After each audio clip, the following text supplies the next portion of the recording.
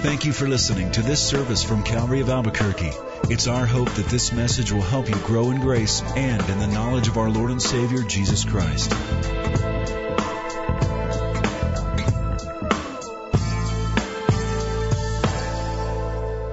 Let's pray together.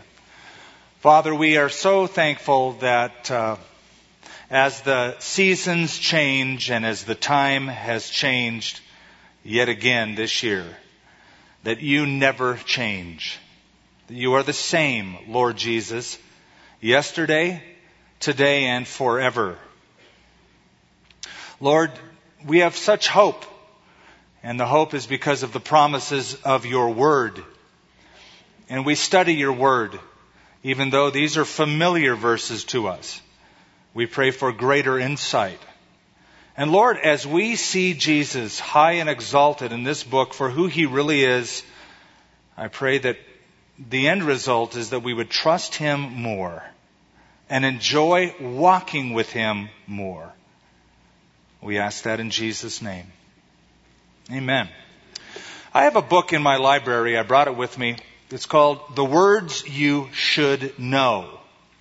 The Words You Should Know. 1,200 essential words in every educated person should be able to use and define. This was given to me by a friend. I guess he thought I needed help. Words you should know. And I need all the help I can get. The average person spends 1/5 of his or her life talking. 1/5 of a person's total life. You can fill a 50-page book every day. Now, some do that more, and some do that less. And I'm not going to get into who's who. But suffice it to say that at the end of an average lifetime, you could fill 3,000 volumes or 1,500,000 pages of words that you use. Words. What is the most important word ever? What is the most vital word ever? What are the most important words that a person can speak? Well, some have suggested the words "I love you" are the world's most important words. And that's sweet and that's sentimental and there's something to that. Those are wonderful words to hear. If you were to look to some of the success gurus, they would say that it goes like this. The 6 most important words in the world are, "I admit I made a mistake." The 5 most important words are, "You did a good job." The 4 most important words are, "What is your opinion?" The 3 most important words, "If you please." The 2 most important words, "Thank you." And the most important word is the word "you," they say. The word "you."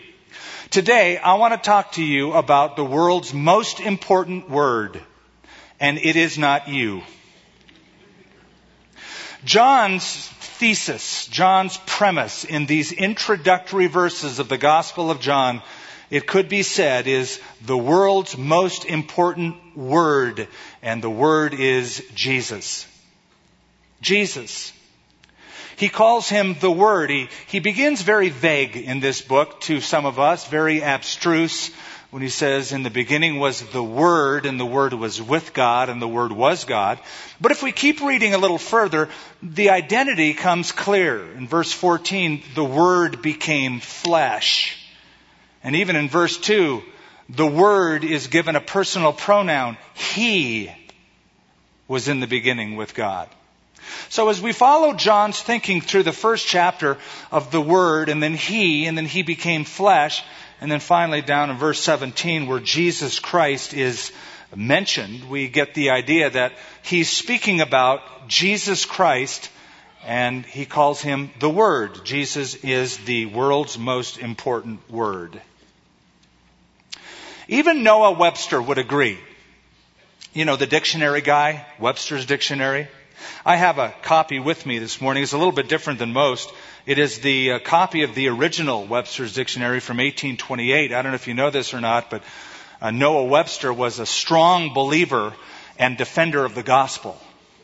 And you get that in this dictionary. Well, I turned just for fun to the term word in his dictionary. And you know how there's several definitions in dictionaries of a single word, depending on how it's used. So he begins predictably. Word. An articulate or vocal sound, or a combination of articulate and vocal sounds, uttered by the human voice, and by custom expressing an idea or ideas. A single component of human speech or language. Now, that's how we know the term to be. But you keep following his definitions. He, Noah Webster, says this as a definition of word. Christ. And then he says John chapter 1. Even Noah Webster would say in the original dictionary, you won't find it in the more modern ones, that the world's most important word is Christ. Now, why is that? Why is Jesus the world's most important word? Because he's the only guy that can fix the mess. He's the only hope of all of humanity, of all of history, that can fix the mess and the problems. Peter said in Acts chapter 4, "Nor is there salvation in any other, for there is no other name under heaven given among men by which we must be saved." And Paul will write to the Philippians that at the name of Jesus, every knee should bow and every tongue should confess that he is Lord. So let's meet him in these opening verses. And let's see Jesus, the Word, in relation to God, number 1, in relation to the universe, number 2, and in relation to mankind, number 3. Verse 1, John 1. In the beginning was the Word, and the Word was with God, and the Word was God. All things were made through him, and without him nothing was made that was made. In him was life, and the life was the light of men, and the light shines in the darkness, and the darkness did not comprehend it. Now this morning, I'm going to beg your attention because we're going to talk about a few of the nuances and particulars about this sentence construction. It's very simple language. If you've ever studied Greek in seminary, they always take you first to the writings of John because he's the easiest guy to understand. Though he writes in simple language, his truths are very deep and very profound. The first 2 verses tell us about the Word in relation to God and tell us plainly that he existed always. In the beginning. Those 3 words transport us all the way back to what? Genesis. Genesis 1, the first book in the Bible. In the beginning, God created the heavens and the earth.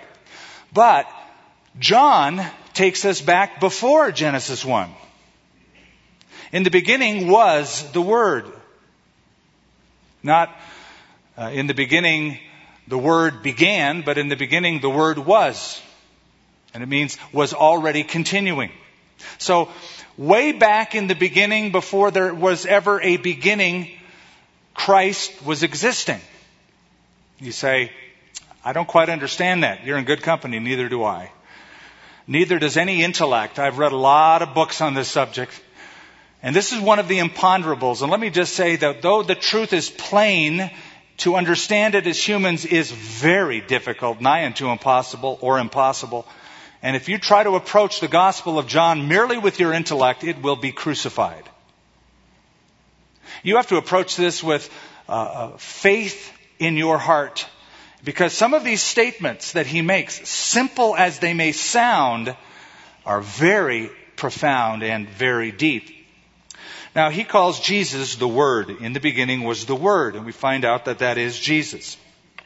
That seems like an odd way to introduce a person, doesn't it? Call him the Word. It sounds so impersonal.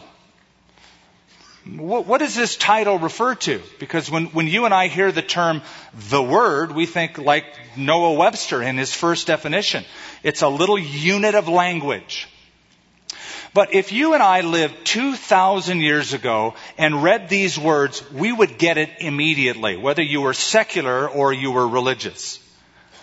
In the Jewish world, The term word was pregnant with significance. Because you see, the Jews explained everything God did by His Word.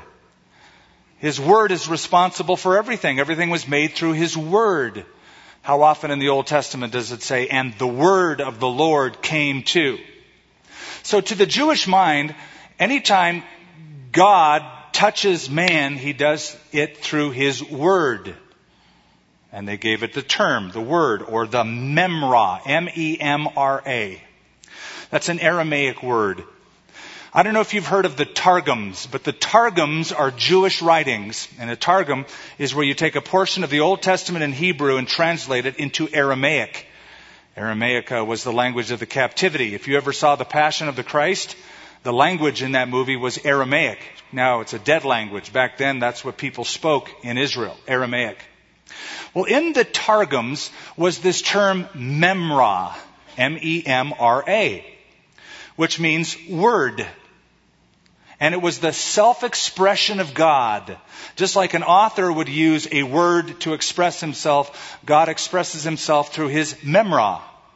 But in the Targums, these Jewish writings, they would often take the word God out of a sentence and put in the term memra, or word, for the name of God itself, because they didn't want to break the third commandment and utter the name of God in any foolish capacity.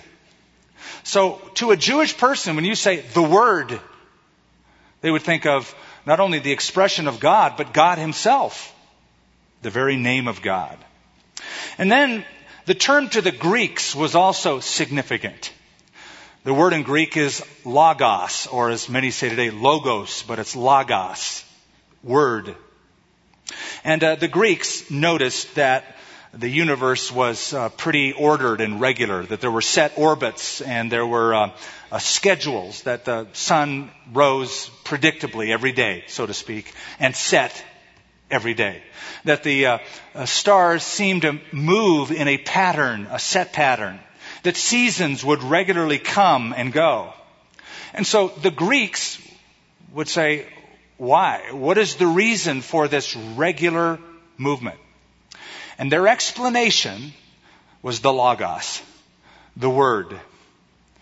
This nondescript, impersonal force or ordering principle called the logos. Philosophers like Heraclitus in the 500 BC said, it is the omnipresent wisdom by which all things are steered. So he talked about it as this something floating around out there. Those were his words. Floating around out there. That is reason and mind and intelligence and justice. And that was called the logos. Philo, the Jewish philosopher, used the term 1,300 times in his writings to describe divine intelligence. So by using the term, John is taking secular and religious people and embracing them all, putting the whole world in his arms, so to speak, and presenting Jesus to them. Oh, you Greeks talk about the Word, the ordering principle. You Jews speak about the expression of God and the name of God. I want you both to know that that is in one body, and His name is Jesus. He is the Word. He is what you guys are talking about. Now notice it says, and the Word was with God, and then it says, and the Word was God. It's very interesting, the word that says with God, it actually means face to face. It's pros ton theon, and it means that Jesus and the Father were intimately associated with each other. They were face to face in their relationship. It speaks of a continuing intimacy with. The Word was with God. Now you have to understand something, that grammatically, this is the only way John could express what he's expressing about Jesus. Because he wants to say that Jesus is separate from the Father. The Word was with God. But then he says the Word was God. And I'll show you how that works. They're not the same person. They're both God or in the Godhead, but they are individual and they are separate. So Jesus was with God face to face with the Father. In eternity past, just think about that for a moment. In eternity past, Jesus Christ, Jesus the Son, in intimate, face-to-face, unbroken, unparalleled, unmatched fellowship with the Father. Until Jesus decided to give it up. To give it up. And cooperating with the Father's plan, Jesus in the incarnation stepped into our world. And He gave up that face-to-face intimacy and fellowship for a time. It says in Philippians, Jesus, though He didn't consider equality with God something to be grasped because He was God, He emptied Himself. He became a man, a human being. And if you want to understand the magnitude of the love of Jesus Christ in coming to this world, you just got to read a little bit further in John. In the 17th chapter, in verse 5, Jesus prays to the Father. This is what He says.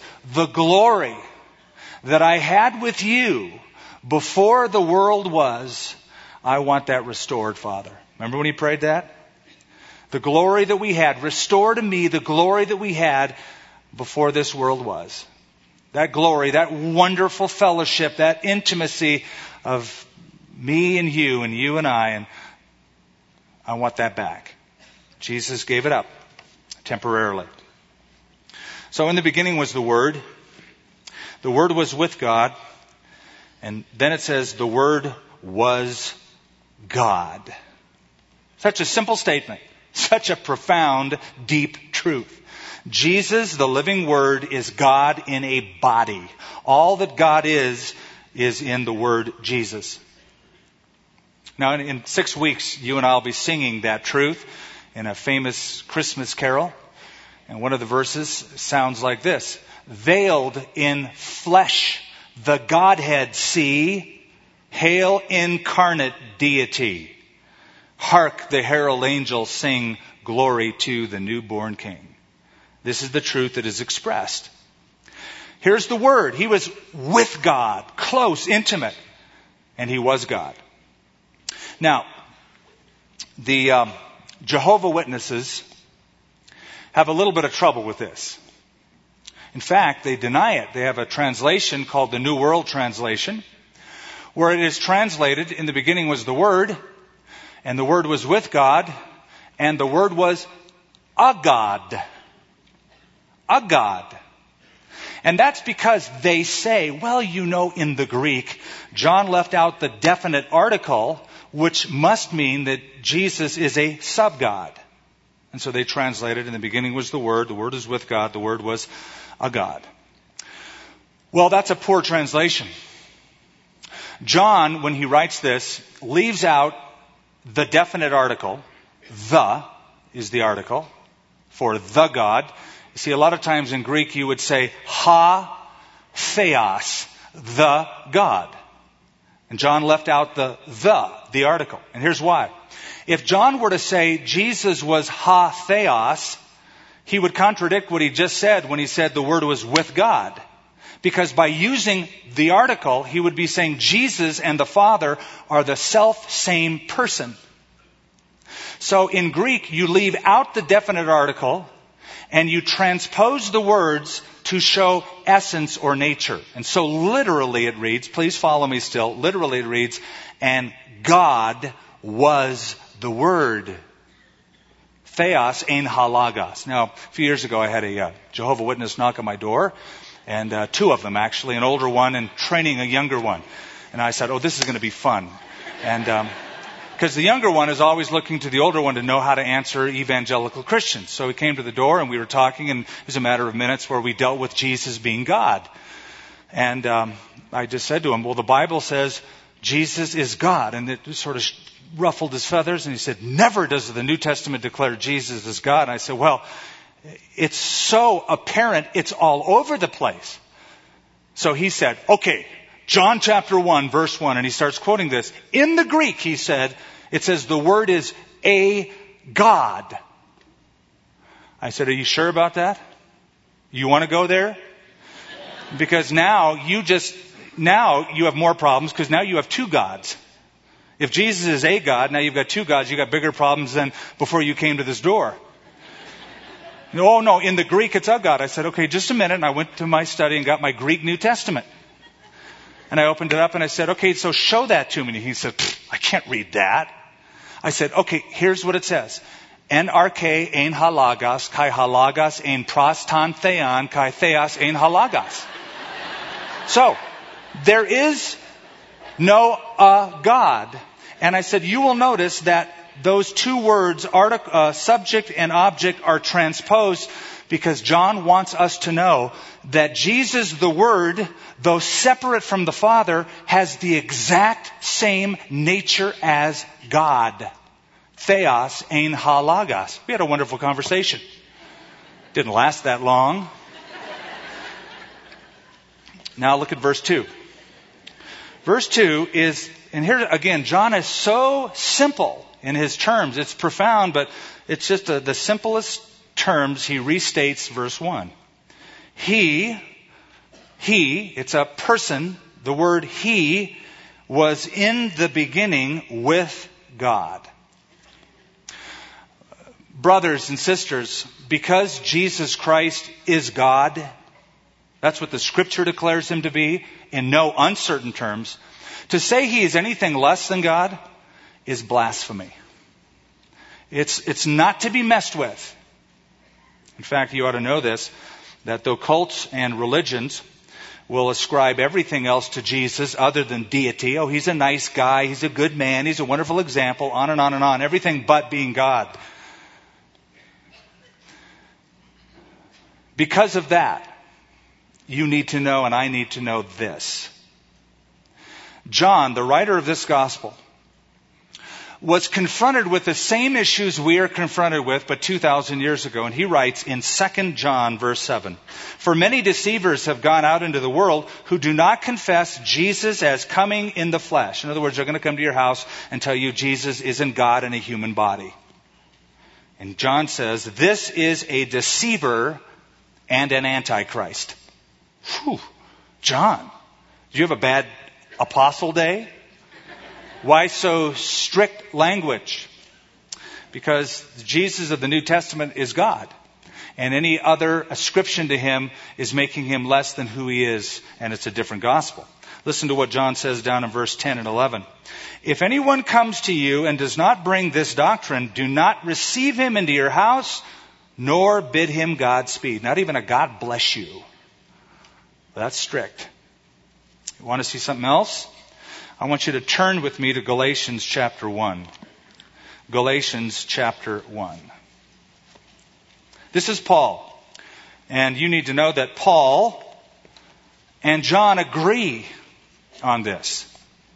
In verse 6 of Galatians 1, Paul writes, "I marvel that you are turning away so soon from him who called you in the grace of Christ to a different gospel, which is not another, but there are some who trouble you and want to pervert the gospel of Christ. But even if we or an angel from heaven," I guess even an angel with golden plates, "we or an angel from heaven preach any other gospel to you than what we have preached to you, let him be accursed. As we have said before, so I say again, if anyone preaches any other gospel to you than what you have received, let him be accursed." See, God has a special curse for those who deny the deity and Godhead of Jesus Christ. This is not something to play with.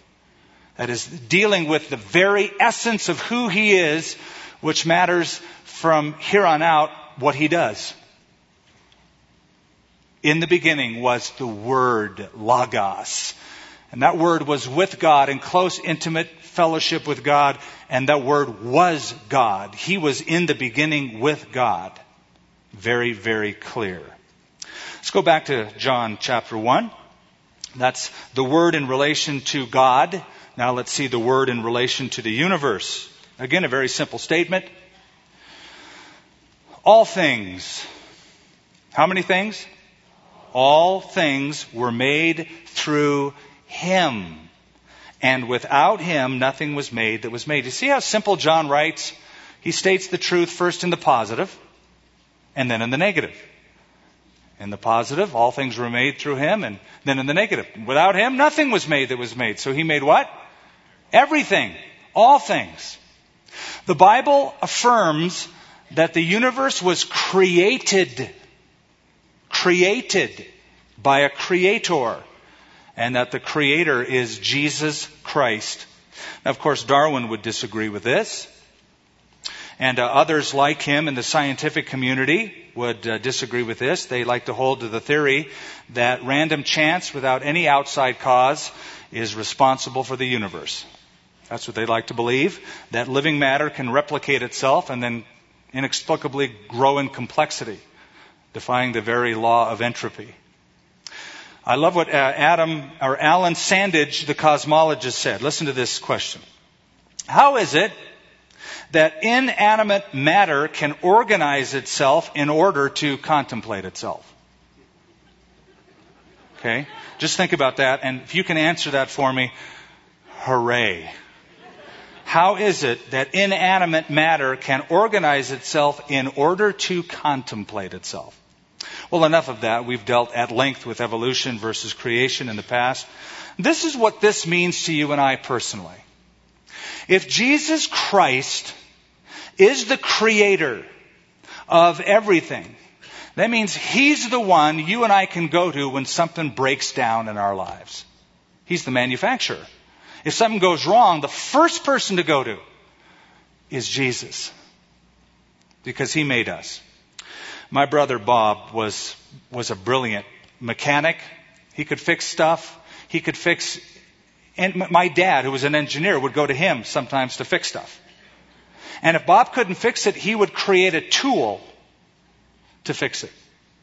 But every now and then there were things that even he couldn't fix that you had to go to the manufacturer itself to get fixed. There's a great story about Henry Ford and Charles Steinmetz, who was his friend and mechanical genius, one of the mechanical geniuses behind Ford. He made many of the motors for Ford, and he made the motors for the assembly lines for Ford Motor Company in Detroit. Well, one day, one of the motors in the assembly line broke. The assembly line was shut down. Ford's guys couldn't fix it, so they called in Charlie Steinmetz. Charlie spent a few minutes tinkering, got it going, and then sent Henry Ford a bill for $10,000. I think $10,000 back then, when Henry Ford was alive. Well, he looked at the bill and he thought, this is crazy. He writes his friend and says, Charlie, I think this is a little steep, $10,000 for tinkering. So his friend Steinmetz wrote him back and he said, okay, here's the new revised bill. For tinkering, $10. For knowing exactly where to tinker, $9,990. He had a good point, didn't he? It's not just tinkering, it's knowing exactly where to do that. Because you can see it in your mind's eye, you made it. So Jesus knows exactly where to tinker, doesn't he? Exactly what to push, what button to push, what belt to loosen, what screw to tighten in our lives when something breaks down. Now, would you turn with me to Colossians chapter 1? Colossians 1 sounds a bit like John 1. This is again Paul the apostle agreeing with John about Jesus being God and the creator of everything. But there's something he leaves out, John leaves out, that Paul informs us of. Verse 14, he's obviously speaking of Jesus, in whom we have redemption through his blood, the forgiveness of sins. That's Jesus. But look at verse 15.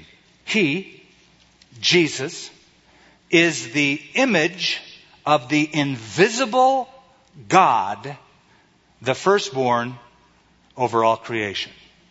Now stop right there. When it says image, it's the Greek word icon. And the idea is to take something invisible and make it visible. That's all it is, image.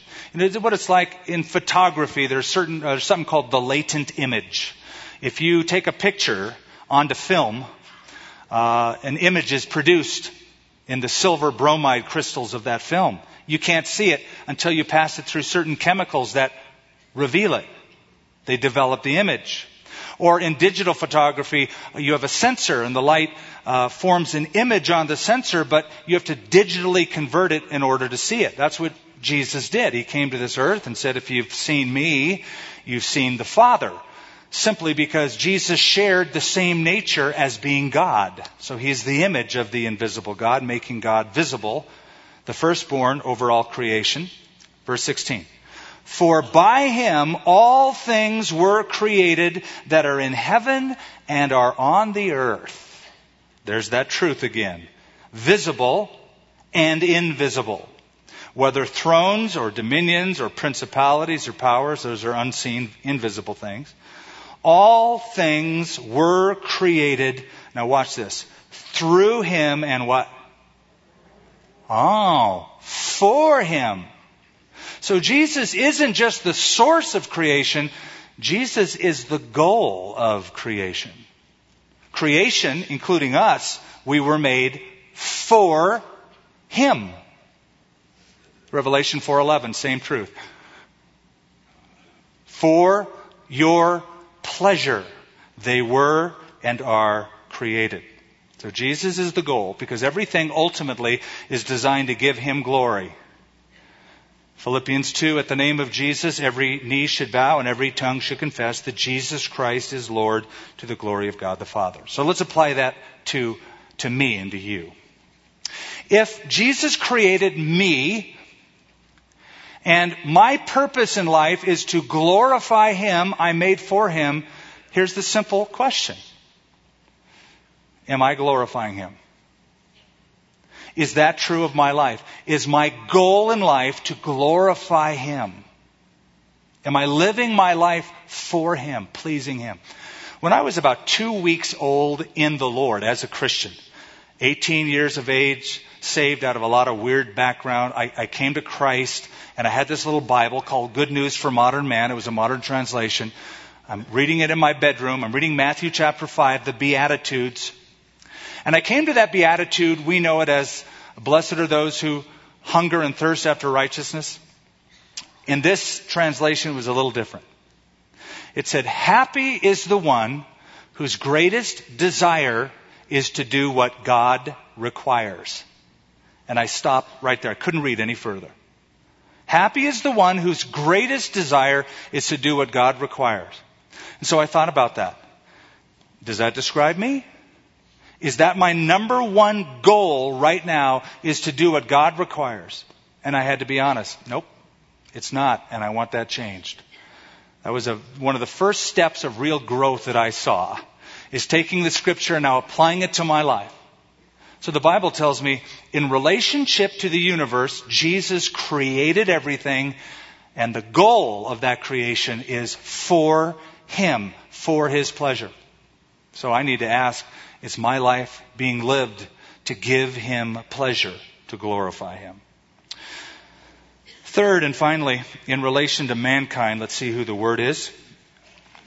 Back to John chapter 1, verses 4 and 5, and we close with this. In relation to mankind, Jesus illuminates everyone. For it says, in him, verse 4, in him, in Jesus, in the Word, in him was life. And the life was the light of men. And the light shines in darkness, and the darkness does not comprehend it. Now these two verses describe the incarnation. Here's Jesus coming into our world, and here's our world reacting to Jesus coming into it. Light shines in the darkness, and the darkness did not comprehend it. Well, verse 4 says, first of all, that Jesus is the life of God. For it says, in him was life. Now, you might read that and think, well, he's just sort of repeating what he said in verse 3. Verse 3, Jesus is the creator of everything, so it only makes sense if he's the creator of everything living, that he has to have life in himself to do that. But remember the word I told you about last week for life is Zoe. There's one of the three words. This is the word he uses here. Not bios, biological life, not psyche, psychological life, but Zoe, which is often translated eternal life, everlasting life, the quality of life enjoyed now that will last forever. Now, 54 times in this book, John will use the term life. Zoe, life, life, life. And to understand spiritual life, we need to understand spiritual death. It says in Ephesians chapter 2 that when you and I were born, get this, when you and I were born, we were born dead on arrival.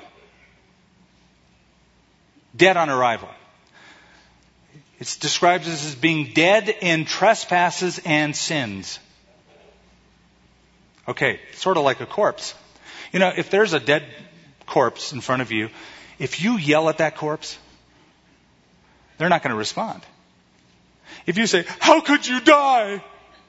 They're not going to say, well, the reason is you can punch that corpse, you can poke that corpse, they can't respond. That's how it is spiritually. You can poke unbelievers who are dead in sin. The world is populated with dead people. You can poke them with the truth of Jesus Christ and they won't respond unless God does a work in their life. They're dead in trespasses and sins. So Jesus comes into the world to give life, to fix that. And you read that throughout John. He will say, "I have come that you might have life and have it more abundantly." He will say, "You are not willing to come to me that you may have life." He will say, "I am the way, the truth, and the life." He will also say, "He who has the Son has life. He who does not have the Son does not have life." So in Him is life, this quality of life. And then Jesus comes into our world, and that life, like light, illuminates. It shines. It goes out. Verse 4 at the very end says, "And the life was the light of men. And the light shines in the darkness, and the darkness did not comprehend it." Now, something else. 21 times in the Gospel of John, you're going to read the term light. Jesus is the life of God, and like a light that shines forth from an origin and emanates out, Jesus is the light of God. He's the light of God. And who did it affect? Who did Jesus affect in coming into the world with His light-like life? Answer, everyone. Verse 9. Look at verse 9.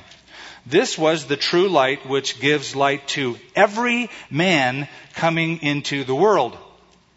Every person born has some kind of light that they must act on. At least enough to be responsible before God. But, you ready for this? You want to see the flip side of this? John chapter 3, verse 19, Jesus said, "But men love darkness rather than light, because their deeds were evil." Did you get that? I'll go back a little bit. "Neither will they come to the light, lest their deeds should be reproved." Men love darkness rather than light. Isn't that sad? Sad to think what it cost Jesus Christ to make the way so clear, so illuminated, and people by and large go, "Nope, don't want it, not interested, forget it." If you're living in darkness, and if you are without Christ, you are living in darkness, He can give you light which will be life-giving. Life-giving. Now, what does it mean when it says, "And the darkness did not comprehend it"?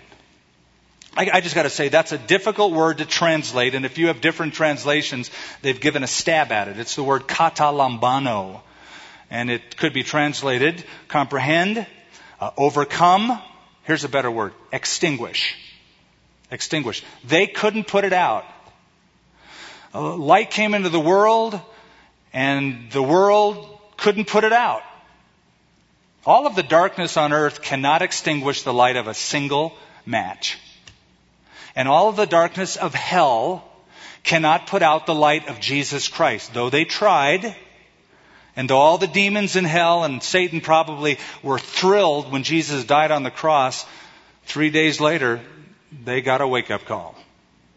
The light is back, brighter than ever before. And now, whether it was during Jesus' lifetime, or you in your neighborhood, or at school, and that light is shining, the world cannot extinguish it or put it out.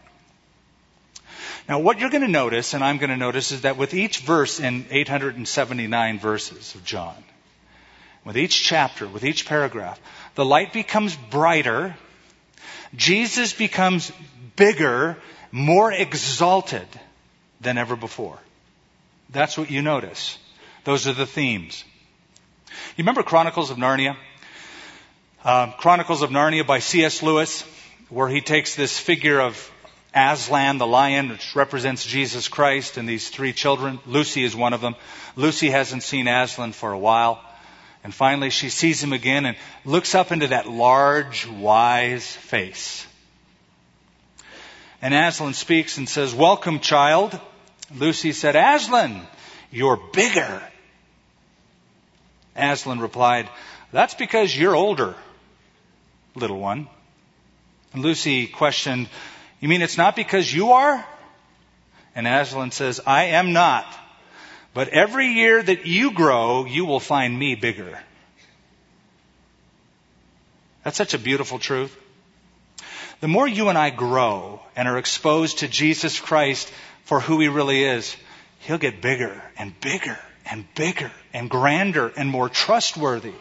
And that's how John begins the gospel, with the biggest, widest possible scope. In the beginning was the Word, and the Word was with God, and He was God. And then He'll take us through His life and show us those truths over and over again. So we've learned something today about Jesus. We've learned, number one, that He's eternal. Number two, that He's all-powerful. And number three, that He's vital. Number one, He's eternal. In relation to God, He always existed. Number two, He's all-powerful. In relation to the universe, He created it all. And number three, He's vital. In relationship to mankind, He's the one that sends life like light in a dark place. The only question left is, what will we do about it? Well, what will we do about it? Will we come to the light and go, yes, I want to be more enlightened and enjoy more of that life? Or will we say, no, frankly, I love my darkness more than light? That's a choice that God leaves with us as He sends out His light. Let's pray. Heavenly Father, there probably are a lot of words we need to know. Some think there are 6 or 5 or 3 or 1,200. But there's one we really need to know, and that is Jesus, the Word. The Word. The one who is your Son, the one who created everything, and the one who enlightens every single person coming into the world. So the big issue for everyone is, what will you do with Jesus? I pray that we will come to the light. In His name, amen. Thank you for listening to this service from Calvary of Albuquerque. If you would like more information about what you've heard in this message or about Calvary of Albuquerque, please visit our website at www.calvaryabq.org. If you have made a decision to follow Christ or would like someone to pray for you, please leave a message with our Prayer Watch line at 505-344-3658. Thank you, and God bless.